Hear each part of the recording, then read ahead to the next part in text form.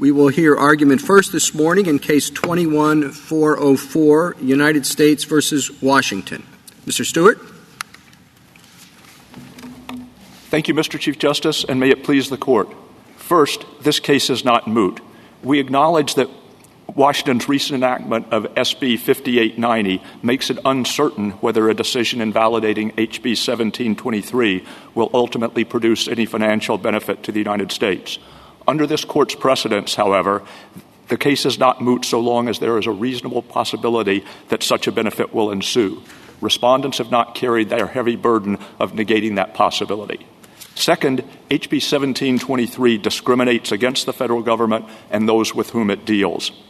On its face, it is limited to a specific federal facility, and even within that facility, it applies only to workers engaged in the performance of federal contracts, not to state or purely private workers.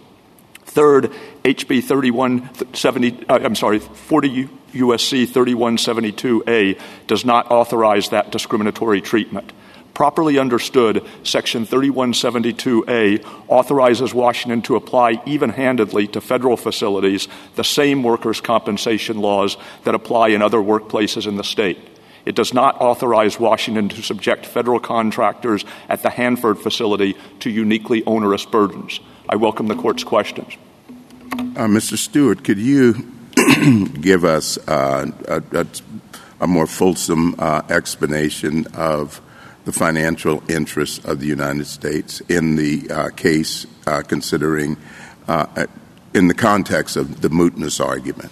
Well, before SB 5890 was passed, there was no question that the United States had a financial interest in the case. That is, even though the financial burdens would fall in the first instance on the federal contractors, the United States has entered into various arrangements whereby it would absorb those costs. And most significantly, it's entered into a memorandum of understanding with the state agency whereby it would act as a self-insurer and would pay any increased workers' compensation costs attributable to most of the federal contracts on the site.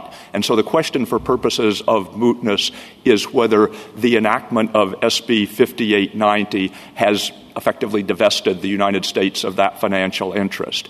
And the respondents have identified two possible reasons that that might be so. First, they've said SB 5890 covers all of the workers who were previously covered by HB 1723 and some more as well. And therefore it says, even if we were able to get the workers' claim under HB 1723 declared invalid or set aside, it wouldn't produce any financial benefit for the United States because the worker could always refile under SB 5890 and could obtain the same benefits on the same terms.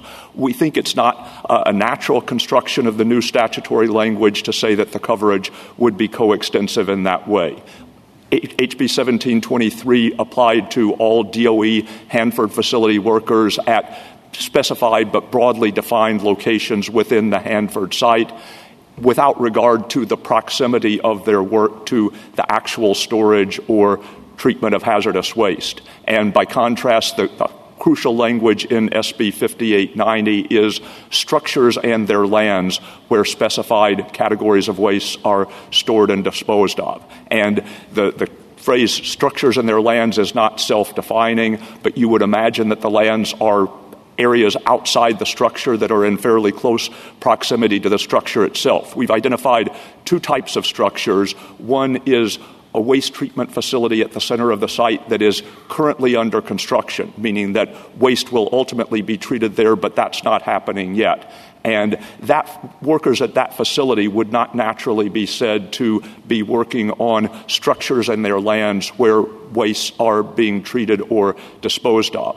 The same thing applies to some of the Hanford office workers who worked in structures where there were no hazardous wastes. So we think that there's at least an open question whether some of the workers who were covered by HB 1723 would be covered by SB 5890. The second mootness argument that the state has made in its letter of last Monday was that under the effective date provision of SB 5890, that law will apply to all future stages in any pending controversy about a particular claimant's entitlement to benefits under the law. And so, for example, if a claimant was denied benefits by DOE and then has an appeal pending to the State Industrial Board, Washington's view of the law now is that if the claimant is not covered by, even if the claim was submitted before SB 90 was enacted, if the claimant was covered by HB 1723 but not under the new law, the claimant will not be entitled to benefits because the new law will govern not only new claims but additional stages in the processing of an existing claim. And it's possible that the Washington courts will sustain that reading, but any claimant who was covered by the prior law and not by the new one can be expected to resist it. And so we think that there's at least a reasonable possibility that the courts would ultimately hold any claimant in that position would be entitled to benefits if HB 1723 remains operative. And so to summarize, it was clear before the enactment of SB 5890 that the United States would suffer financial harm from this law, and the new developments that the state has pointed to don't eliminate that possibility. Do you think if this was the position you were in when you had to make a decision to file for a petition for certiorari, you would have filed? If they had enacted the law between the time of the Ninth Circuit's decision and the time when a petition for certiorari had been due, we might not have filed. We might have filed, but asked simply that the court vacate the judgment below in light of the reduced practical effect of the law, even if we didn't think I guess that's what I'm asking. Isn't your real interest here to vacate the judgment below, much more than whatever residual possibility there is that these claims will affect the government? We would certainly like to have the judgment below vacated, and we would also like for the court to provide affirmative clarification as to the scope of 3172A. And certainly when a case is not technically moot, but the court is deciding, is this a wise use of our resources to issue a merits ruling, the court would typically take into account how likely is it that the legal principles involved will bear on the resolution of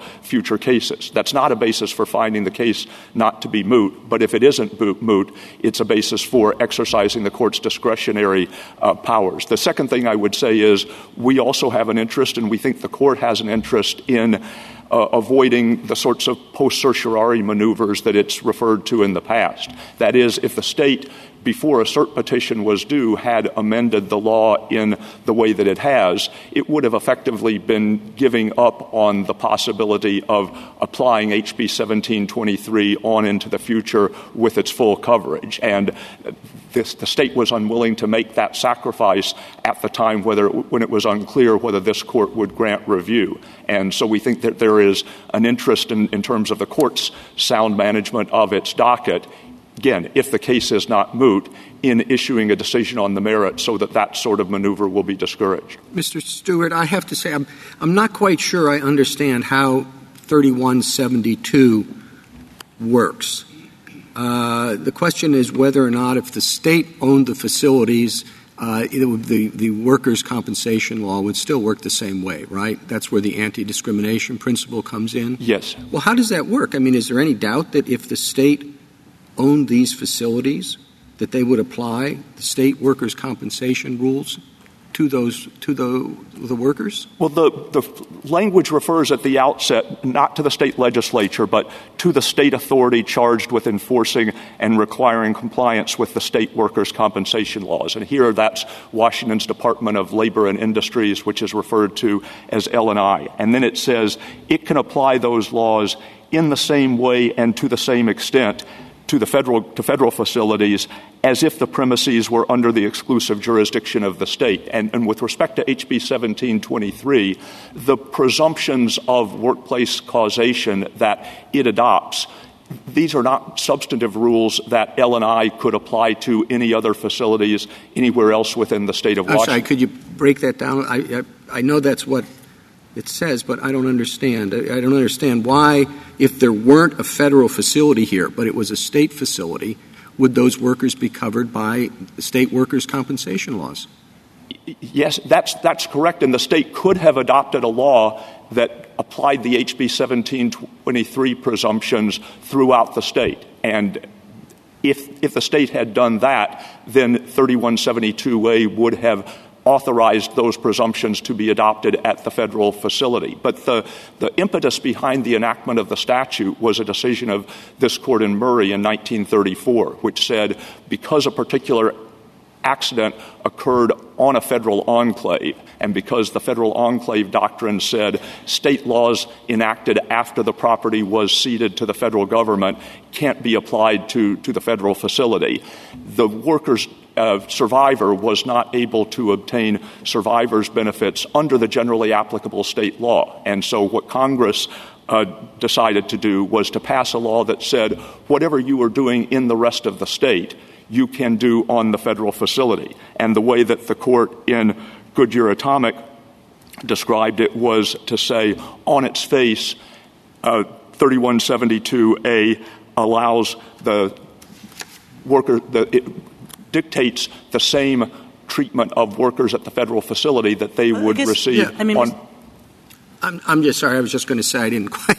Okay. I mean, you talked about what the impetus of it is, but if you look at the language, it says, I mean, if this were a state facility, would the workers there be subject to the state workers' compensation laws? I think you can do, yes, I think you can do the comparison in either of two ways. You could ask if Hanford were operated by the state, then the state could do it. But if the question is, what would the state authority be able to do on other land within Washington that was subject to the exclusive jurisdiction of the state? The answer to that question would be no. Nothing in HB 1723 authorizes L&I to apply these presumptions of workplace causation to land anywhere else in Washington. And to the extent that the language is ambiguous, then reading it... You'll give me at least that?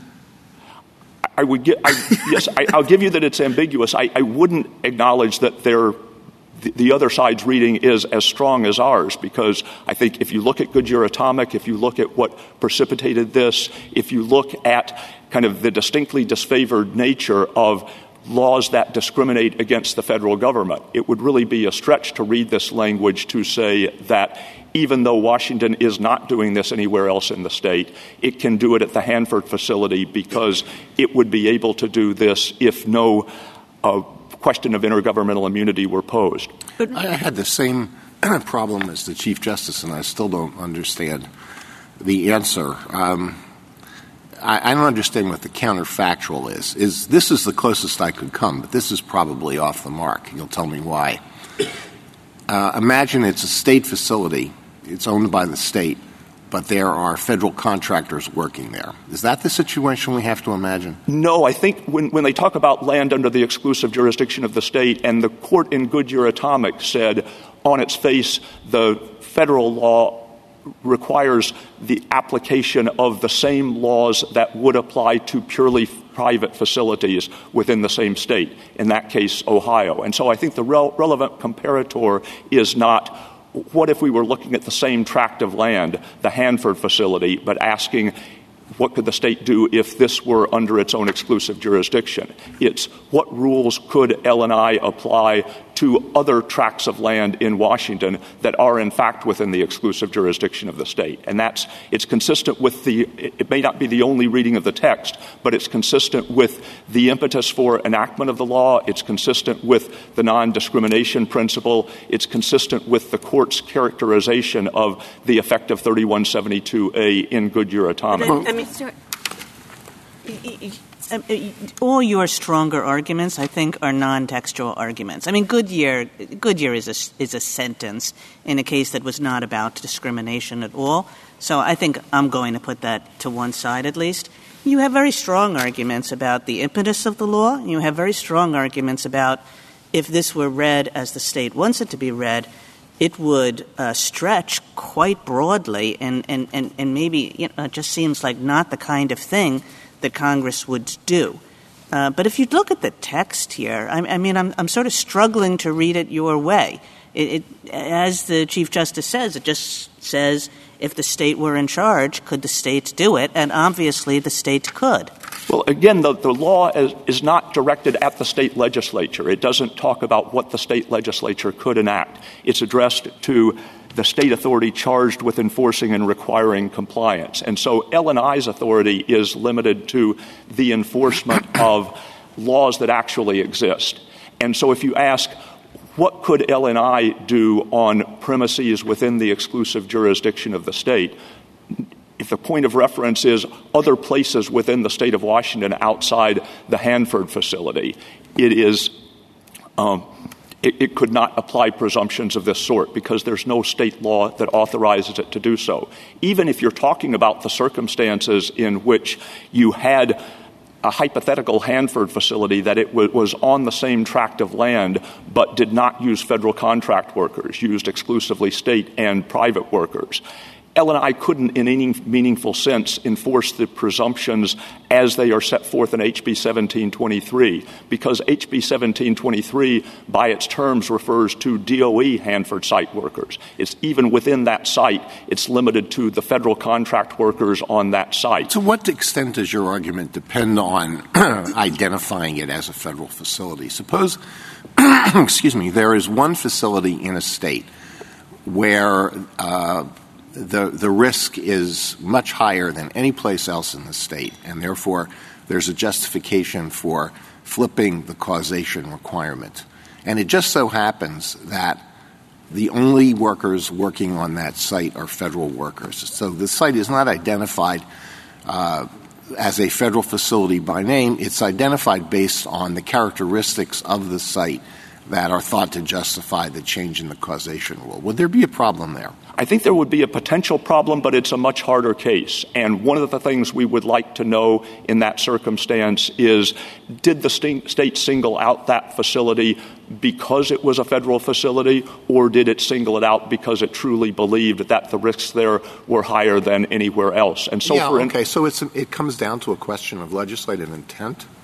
I think, again, in those circumstances, to take another hypothetical, if a state imposed a special tax, a higher corporate income tax on profits that private firms earn by producing and supplying military equipment. Now, a law like that might not refer specifically to the federal government, but it would have an evident likelihood of discriminating against federal contractors because military equipment is most likely to be bought by the federal government. Now, if a state legislature tweaked the definition of military equipment to ensure that it swept in a little bit of stuff that was typically bought by civilians, that shouldn't be good enough to save it. But we acknowledge that the law, with respect to those types of statutes, is underdeveloped. They pose much harder problems. I think the reason that we have pursued this case so vigorously is that it seemed to us the easy case. It seemed to us a case in which there were two forms of explicit discrimination against the federal government.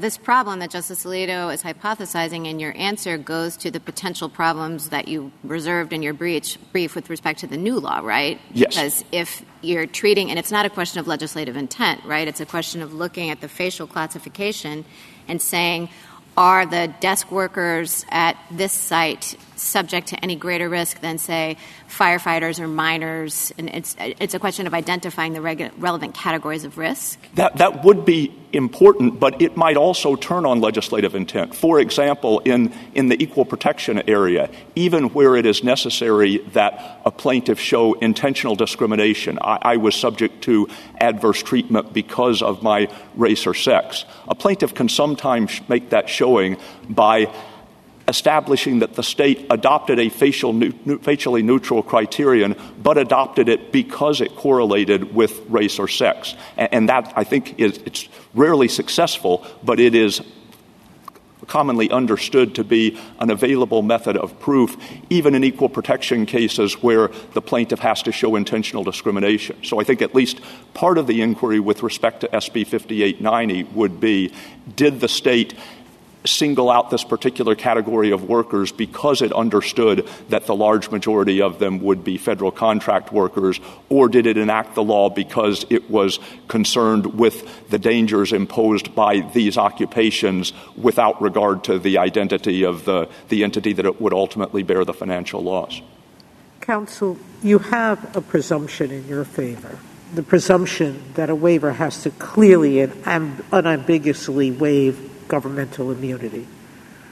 As my colleagues have pointed out, the language here is a waiver of immunity, but there is some ambiguity as to what the extent of that waiver is. And so given that your opposing counsel points to a number of statutes that very clearly say you can't discriminate against the federal facility or federal employees. They have very express language about being treated equally, which this statute doesn't. Why doesn't that show us that if it's an ambiguity as to the scope, that the scope is as broad as the language supports? Well, first, I think the general rule, and this is not just with respect to intergovernmental immunity, it applies to immunities from suit generally under decisions like FAA versus Cooper. The general rule is even when Congress has clearly manifested its intention to waive immunity to some degree, disputes about the scope of that waiver are themselves subject to the clear statement requirement. The second thing is we do think that Congress manifested an intent to import a principle of non-discrimination into the statute. That is, it defined what the state agency can do on federal facilities with respect to by reference to what the state agency could do on premises within the exclusive jurisdiction of the state. And so we think it's natural to say that was importing the non-discrimination requirement that has always been central to the court's intergovernmental immunity decisions. The third thing I would say is we went for 80 years after this statute was enacted before any state appears to have read it to authorize the sort of targeting of federal facilities that Washington has done here. And so if the law were truly ambiguous, or if the better reading of the law were as the state represents, we would have expected states to explore their options before that time. But I mean, maybe it has to do with the fact that there aren't very many places like Hannaford, right, where you have a situation where basically anybody there is certainly subject to great concern, unlike other places. I mean, are there analogous places in the rest of the country where a state might be concerned about the workers' compensation regime because it's a particularly hazardous environment that the people have been working in? I don't know of specific analogs to Hanford. Now, Congress has enacted a statute of its own, the EEOI-CPA, which is not Hanford-specific, but it's specific to workers in the atomic weapons sector. It encompasses people like some of the Hanford workers. It also encompasses people engaged in uranium milling or mining. So there certainly are other workplaces within the country that where workers are subject to some of the same dangers. But the whole point of the anti-discrimination principle is that in circumstances where it's apparent that the federal government is going to be fitting the bill, states may often feel a temptation to kind of benefit some class of their own residents to an exorbitant degree with the understanding that the state itself won't be required to absorb the costs. The last thing I would say about Goodyear Atomic, and I agree with you, Justice Kagan, that the point at issue in that case was not whether a discriminatory state law would pass constitutional review. Nevertheless, the fact that this was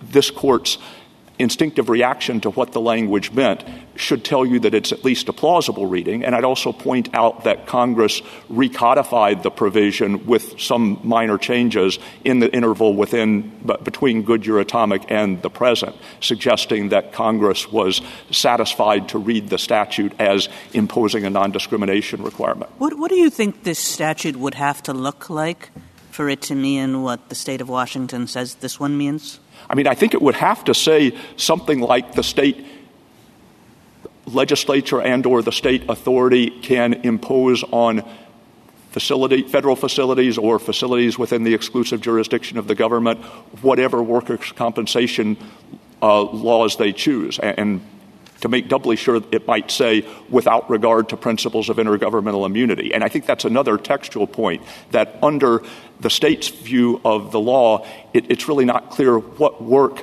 the language about in the same way and to the extent as if the premises were within the exclusive jurisdiction of the state. When you said especially, to be double sure, it has to refer to a waiver of immunity. I mean, do you think that the statute basically, given the breadth of this, of what the state of Washington is saying here, that there has to be an express waiver of immunity? Well, I think with regard to anti-discrimination in particular, that is, it's relatively commonplace for the United States to engage in the sort of waiver that we think it engaged in here, namely an authorization for the state to apply certain of its own laws even-handedly to federal facilities. It requires some express congressional authorization, but it's not especially unusual. We don't know of any analog to a hypothetical version of 3172A that would tell the state you can impose discriminatory workers' compensation laws on federal facilities. Thank you, counsel. Justice Thomas, I think Justice Breyer? Alito? Justice Sotomayor? Kagan? Justice? I do have one. Mr. Stewart, I just want to make sure that I understand the textual hook. As it's been pointed out, the statute's not a model of clarity, but I guess, for one, I do see a textual hook for your argument, and I want to be sure that I'm correctly understanding it. You say that 3172 is aimed at the executive, essentially, not at the legislature, and you get that from this language that says state authority charged with enforcing and requiring compliance with in the beginning, and then awards of the authority may apply the laws of all land to all land and premises in the state which the federal government controls. So yours isn't completely unmoored from the statute and rooted in purposes, right? Yes. I mean, I think what it is saying is the state authority here, LNI, can apply to the federal facility whatever substantive body of worker compensation rules it could apply in the other parts of Washington that are within the exclusive jurisdiction of the state. So the limitation, so your position is that if there's an otherwise existing extant body of generally applicable law, the Washington agency charged with enforcing that law can apply that extant body of law to federal facilities, and that's what 3172 authorizes by that language that I just quoted. Yes, and the only clarification I would make is when we say extant, certainly Washington could update its state laws even after 3172A was enacted. It's not like the federal enclave doctrine where you look at a certain point in time and you ask what state laws were in effect there. But so long as it does that on an even-handed basis, the Washington Administrative Agency can apply to the federal facility the same laws it is authorized to apply in the rest of the state. Thank you. Thank you, Mr. counsel. Chief Justice. Ms. Hines?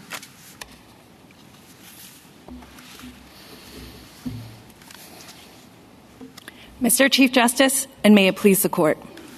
To protect workers on federal projects like the Hanford cleanup, Congress passed a waiver statute that allows states to regulate federal contractors using all the same tools we can use as to any private actor.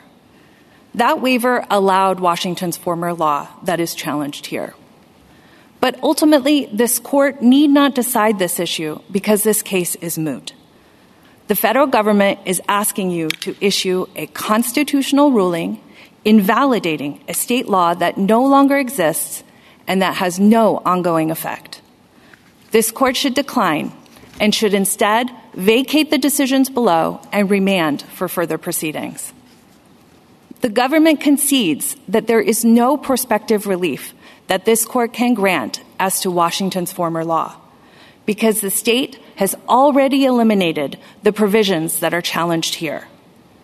The only reason the government argues that there is still a live controversy is because it assumes that invalidating Washington's former law could still impact the small number of pending claims that were initially filed under the old law. That is incorrect. Washington's presumption statute applies retroactively. So the revised law will govern any pending claims for benefits initially filed under the former law, even those cases on appeal. The government speculates that there may be individuals whose pending claims were filed under the old law and that would not be covered under Washington's revised statute. But even if that were true, those claims would now be rejected under Washington's revised statute. Thus, if this court were to reach the merits and either uphold or invalidate Washington's former law, it will have absolutely no effect on any worker's right to benefits or the government's finances. This case is moot. I welcome the court's questions. Counsel, wouldn't your case be much stronger if what you just said had been found to be the case by the Supreme Court of Washington? Your Honor, what I did say has been found, at least in principle, by the Washington State Supreme Court. No, I mean in the context of the statutes that we're talking about. Certainly. If the Supreme Court had issued a ruling directly on point in this case, it would be stronger. But what we're asking this court to acknowledge is settled principles of Washington and federal law, that when a statute is retroactive, and the statute here is expressly retroactive, when it is retroactive, then courts have an obligation to the legislature or Congress to honor that retroactive intent and to apply that law to all pending cases, even if it ultimately changes the outcome. Do you think someone who has benefited from the old law and who would like their benefits updated for changed circumstances would agree with you, or would they rather simply pursue their case under the law, under the old law, which was the basis for their benefits in the first instance? Your Honor, I have 2 points. First, a worker that had previously had a claim under the old law would not have a vested right to fight a retroactive application of the new law until there has been a final judgment. Once there's a final judgment, then there's a due process right that is vested, and there can be an argument by the worker. But as to all pending claims, there is no such vested right, and so there is no argument by the worker that the law cannot retroactively apply to those claims. As to the closed claims, and there's about 160 of those claims, 140 of those claims have been adjudicated now to final judgment. The federal government had every opportunity to challenge the constitutionality of the old law in those cases. It chose not to do so, and those claims are now final. So there is no ability by the federal government to relitigate the constitutionality of the old law in those cases. There is a small exception under Washington law that allows a worker to reopen only the amount of the benefits or the need for additional medical services. But that does not allow relitigation of the determination that they suffered an occupational injury. Res judicata would still bar relitigation and the federal government challenging the underlying statute, so that if this court issues a constitutional ruling, it will have no impact either on the pending claims or on the claims that are already closed, which is a closed universe of only 200 claims total, 66 which are pending, and approximately 140 that are closed. Thank you. Well, I mean, your argument depends upon a prediction about what the Washington State Supreme Court is going to do. Yes, Your Honor, to some extent, but this is settled law. We're not asking you to accept our opinion on the issue.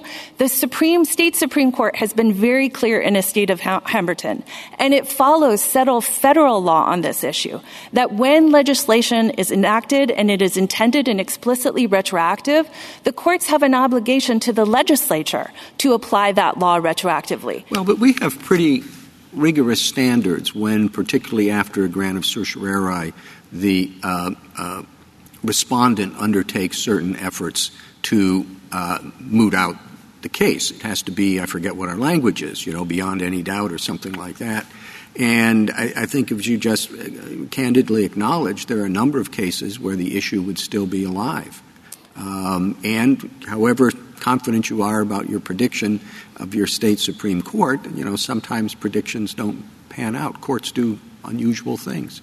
Understood. So isn't that enough of a continuation of the impact of the controversy, given the rigorous nature of our standards? I mean, I don't want to suggest that the legislature is engaging in some kind of a gambit, but maybe it was a sincere effort to make our workload better. But it is not totally the case is not totally out of any significance at all, I don't think.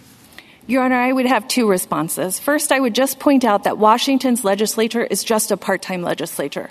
They only meet for a couple of months each year. And so since the last time the legislature met and the legislative session that started earlier this year, there have been a number of significant events that have crystallized and narrowed the federal government's claims.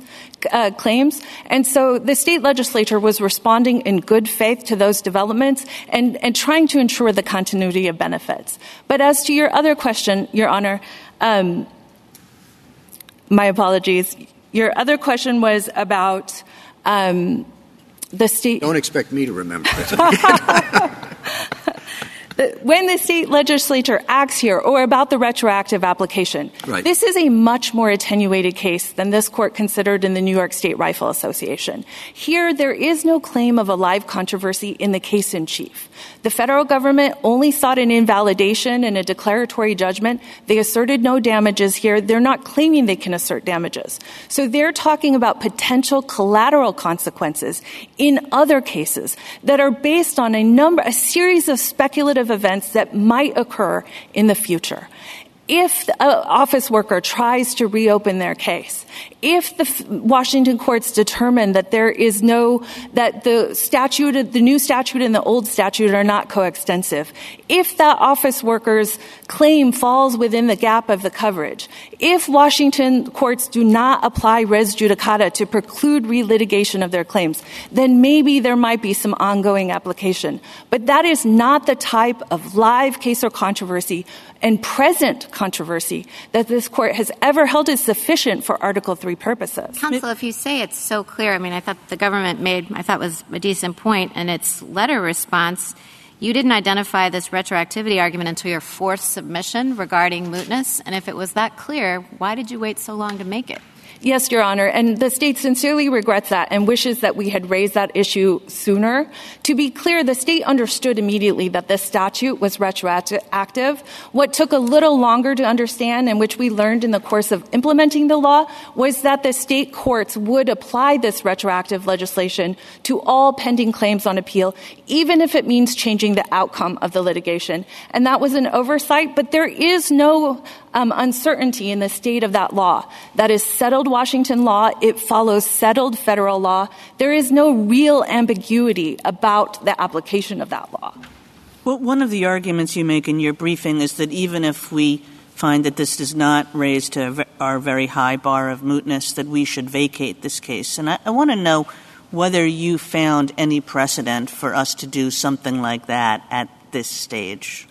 Well, Your Honor, there is certainly precedent that the court has broad jurisdiction to decide the issues that sort of merit this court's consideration. And I think particularly whereas here it would require invalidating the laws of a sovereign state, there are factors that would suggest that this court, even if it doesn't find it moot, certainly finds that the stakes have been substantially decreased and it does not warrant invalidating a state statute. I understand the argument that we might dismiss the case if it's not moot, but for some reason no longer of great significance. And I think that was your response to Justice Kagan.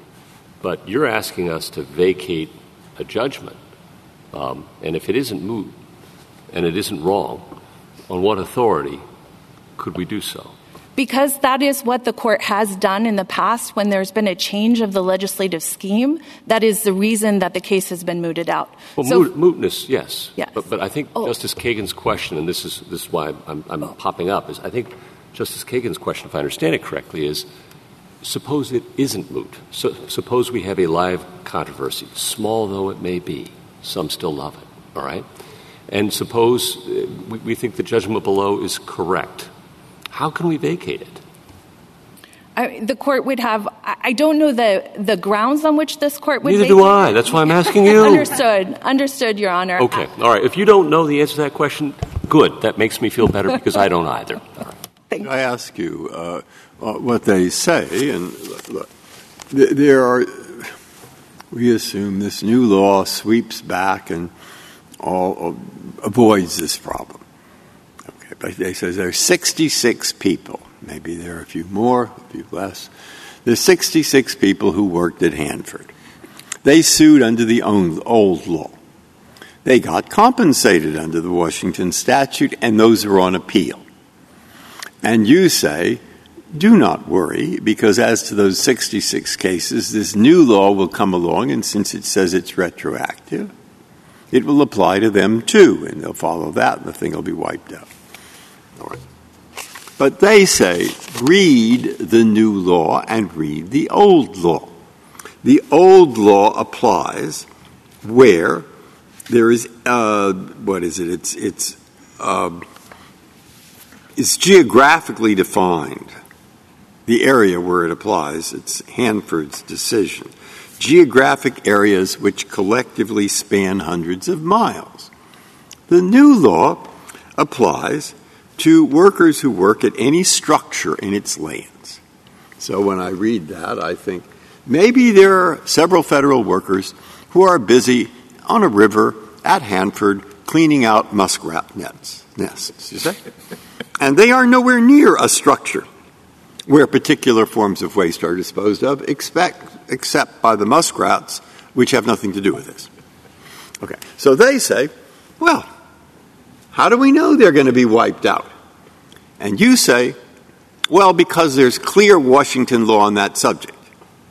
I would be willing to bet that there isn't clear law on the geographical scope of muskrat nests in the state of Washington. So when I read that, I thought, I don't know. And therefore, I couldn't. Now, that's my problem with your argument. And if it's a real problem, well, then I can't really say it's moot. I understand, Your Honor. And there are actually two separate mootness arguments here. The much more straightforward argument is that because this law applies retroactively, whether or not the worker who has a pending claim, whether they can continue to assert that claim under the new law, will be determined solely by application of that new law. It requires no reference to the old law at all. You just have to look at the geographic scope of the new law. If they have a claim... But these claims they already got. They were paid, and the government wants its money back.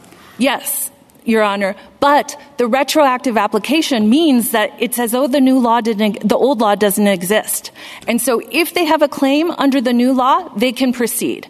If they don't, they I get can't. it. Okay, so your point is Washington law is absolutely clear. This is the situation. It said retroactive in the new law. So even if you won in 14 courts because they're stacked up there in Washington, and you're now at the court number 13, and you won. Bad luck. The government's going to come in, and we will say, the government will say, only the new law applies. So it doesn't matter whether you're working with muskrat nest or either you were or you weren't. And if you were, the bad luck. And if you were, what? Okay. Exactly. And the authority for that under Washington law is?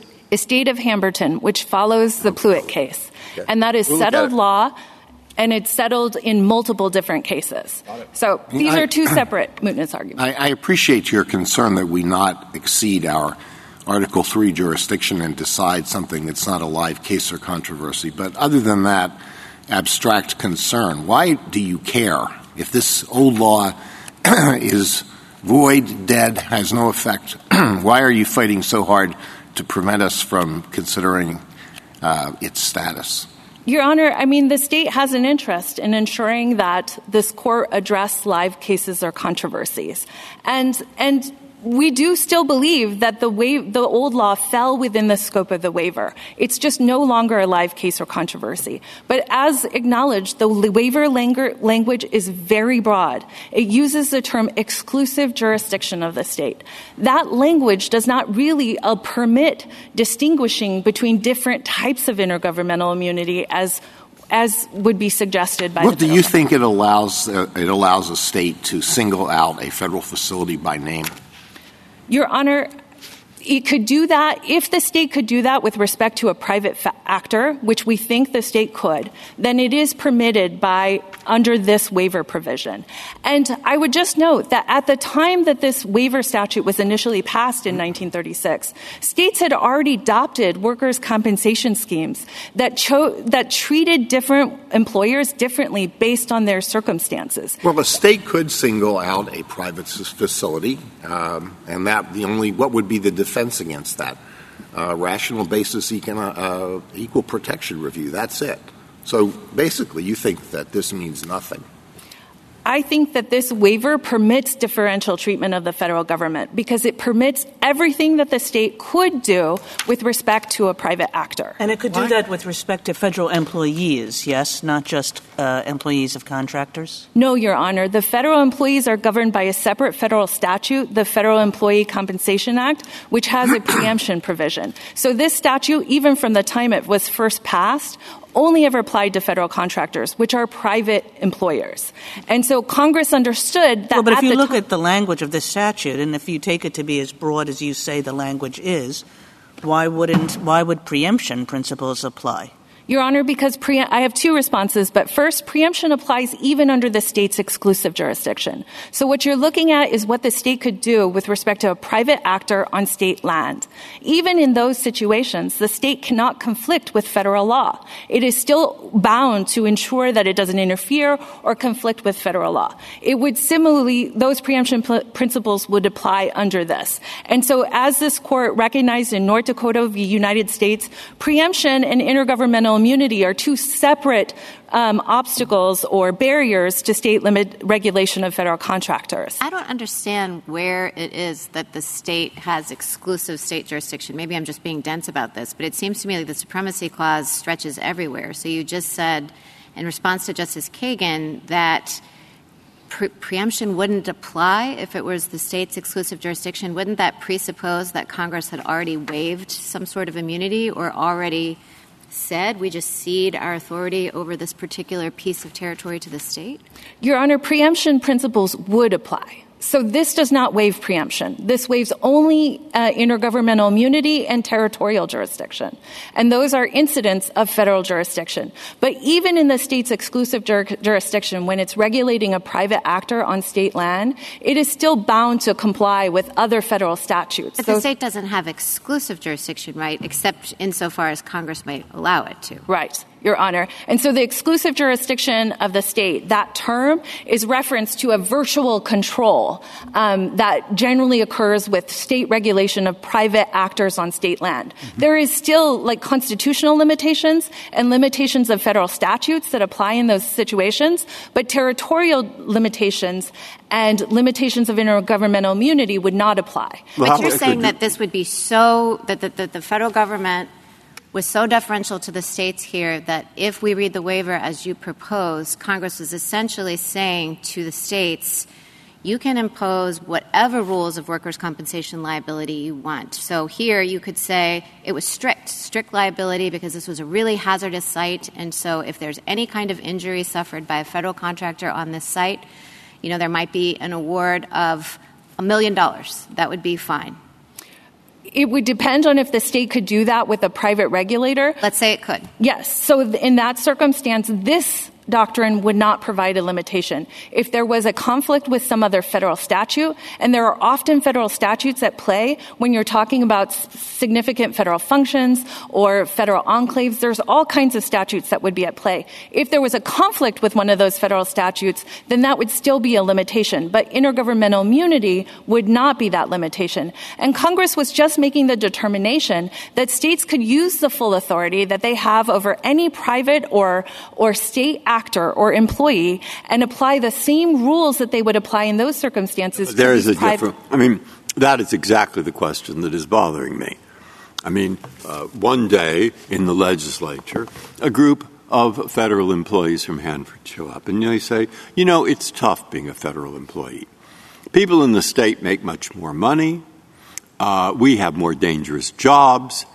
And the state laws generally are pretty fair to their workers, but try working for the federal government. This is supposed to strike a accord, of agreement. So they say, now, you can't do much for us because you're a state legislature, but I'll tell you one thing you can do.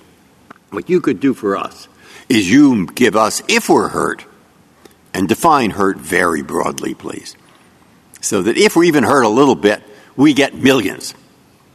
Now, we got to watch that number because, but really it's high.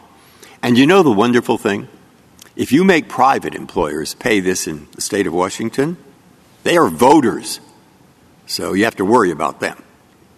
And if the government pays for it in the state, well, that's a problem. You're going to have to raise taxes. But you know who's paying for this one? The feds. The feds will pay, the taxpayers in the other states. So let's go and really hit the ceiling.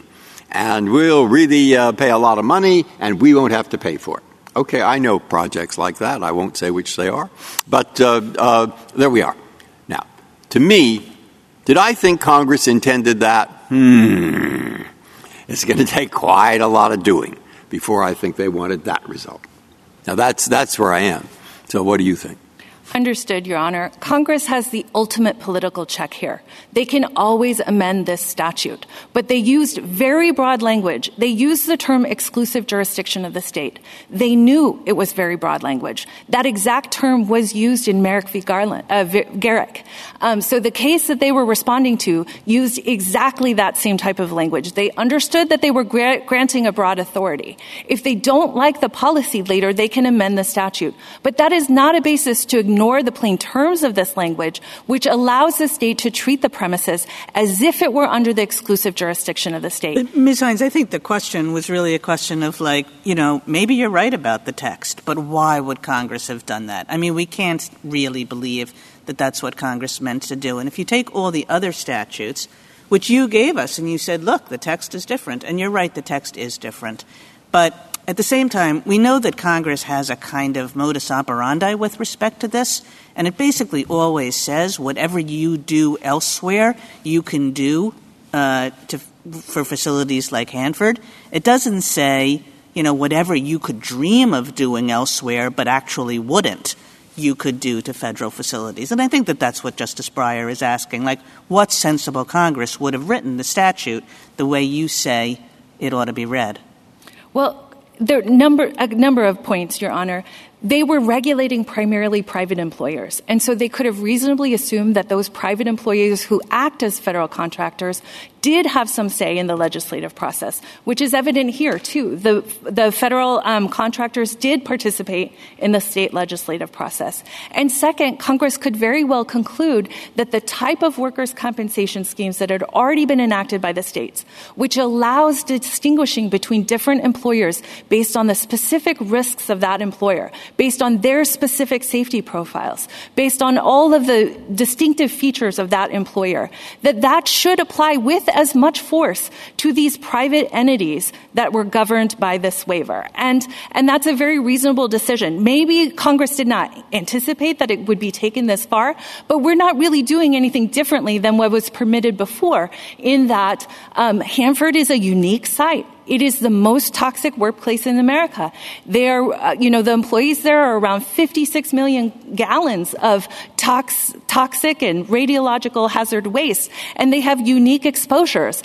And another thing is that they can't always prove what they were exposed to, and that's one of the other unique dangers here. And so Congress could very well have concluded that the federal contractors, these private employers, could take care of themselves, and that there was every reason to allow states to regulate these private employers based on their specific circumstances. Ms. Hines, what do you have to say to the government's language or focus on the language that makes it seem like this is aimed not at the legislature, and by it I mean 3172, is aimed not at state legislatures but at the state bodies who enforce otherwise generally applicable laws? So the argument seems primarily directed towards the word apply. And I think that argument... enforcing and requiring compliance with, too, right? Yes, but that language presupposes there's a statute that's already been enacted, and the federal government doesn't argue that this language freezes the laws in place as of 1936, which would be the consequence, I think, of not permitting states to enact new laws. I guess I don't understand why that position would freeze the law. I agree with you, and the government, Mr. Stewart, said that that's not their position, and I don't see how it could be.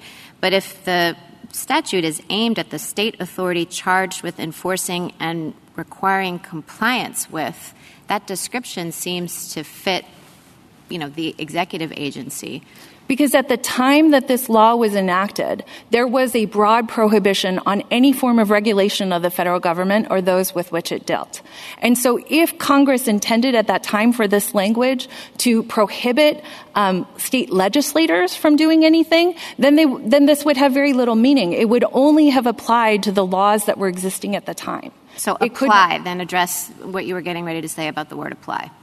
That the word apply really does presuppose that there's been an enactment of a law. And so what you really need to do is see what kind of law can the states enact and then apply. And really the word term exclusive jurisdiction does not allow for a distinction between different types of intergovernmental immunity. This court in Goodyear has already held that this is a waiver of intergovernmental immunity. It's a clear and unambiguous waiver, at least as with respect to direct regulation. And this language really doesn't allow you to distinguish between these different types. If the state can directly regulate under its exclusive jurisdiction, it can also, remove all other incidents of federal jurisdiction, including all of intergovernmental immunity. I just want to make sure I understand your mootness argument. Sorry to circle back. But your first point, as I take it, is that in this case, the government only sought a declaratory judgment and injunction, and there's nothing to declare and there's nothing to enjoin because the statute's gone. Point one. Yes. Point two, with respect to the ongoing other cases, you're confident and you're representing to the court that Washington state courts will retroactively apply the new law and not the old law. Yes, Your Honor. Okay. And number three, if you're wrong about that, the government can raise its arguments there. Yes, Your Honor. And number four, that with the closed cases, they're just closed, and the government lost its chance to make those arguments because they're final judgments. Yes, Your Honor. All right. I got it. Thank you. Thank you. Do you think there's any way of certifying this issue to the Washington Supreme Court about what they will do? I understand that has happened before in the past. It's been a long time, but I believe there is a procedure available to do that, yes. I don't think it's necessary. The state law is very clear on this point. The federal government is not really challenging that law. They're not challenging the actual language of the statute, which applies retroactively. They're raising sort of an inchoate uncertainty, but that isn't sufficient, I think, to present a live case or controversy, particularly when that alleged uncertainty deals with a collateral case, not this case in chief. Here, there is no ongoing violation. There are no damages. And so in this case, there is no reasonable likelihood of an ongoing effect. But what if your prediction turns out to be wrong? Then the federal government can raise that issue in the cases, the 66 live cases. Yeah, and then what? And then the arguments will be made. But in that context, the state will also be arguing, as with the federal government, this does apply retroactively. Well, no, play it all out. So they raise it, and the state court says, no, the prediction was wrong. Then what? Then at least at that point, you will know there's a live case or controversy. Yeah, and then what, they have to file a new cert petition? If the state courts decide similarly, given the history in this case. It could happen. But I think there is no reasonable likelihood of that happening, that these are, again, multiple levels of speculation that are built in. Because even in the context where there's no retroactive application, we still have our argument that the statutes are coextensive. And even if the courts reject that, that particular worker's claim needs to fall in the gap of that coverage. We're talking a closed universe of a very small number of claims. So there are multiple layers in which this gets resolved based on state law grounds that never have to reach the invalidity of the underlying statute. And so given all of that layer of speculation, it really isn't sufficient to establish a live case or controversy in this case. Thank you, counsel. Justice Thomas? Justice Breyer, anything further? Justice Alito, maybe? Gorsuch? Okay. Thank you, counsel. Thank you. Rebuttal, Mr. Stewart? Thank you, Mr. Chief Justice. First, respondents have characterized our challenge as focusing on the potential collateral consequences of HB 1723. But when we sought declaratory and injunctive relief at the outset against enforcement and application of HB 1723, that is a law that is applied and enforced in the context of individual benefits determinations. And so the very thing we were asking for was an order saying don't apply and enforce these unique standards in determining individual claimants' entitlement to benefits. And our position is there is still a sufficient possibility that this will wind up happening, that the case is not moot. The second thing is that, Justice Kagan, you referred to the possibility of certification. And certainly there is a process by which this court can certify state law questions to the state Supreme Court. It's often done when the court feels that it needs to know what state law dictates before it can resolve the federal question. I've never known of it being done to inform the court's determination whether a case is moot, and I think that's partly because cases like Mission Products really set the applicable framework. Mission Products says the very existence of substantial uncertainty is a basis for finding the court not to be moot. It is often the case that when the court grants cert on a precise question, the ultimate practical consequences of its ruling are not clear because those depend on subsequent determinations as to other questions. That doesn't make the case moot. The third thing, Justice Gorsuch, you asked about what would the authority be to vacate. We think that the court has recognized a broad authority to vacate based on the principles of equity. Often when the court has vacated judgments below, it's done so in summary orders, and therefore the legal principles have not been fleshed out as much as they could be. But we would also say if there is doubt about the court's authority to vacate, the court certainly shouldn't leave the judgment intact. It would really create dismal incentives to tell a state that if you can reduce the practical significance of the question presented enough for the court to dig, but not enough for the court case to be moot, you can preserve your favorable judgment. The fourth thing, just as a point of clarification, Justice Kagan, you asked about federal employees. Section 3172C says that the authorization doesn't disturb Section 8101 of Title V, and that's the Federal Employees Compensation Act.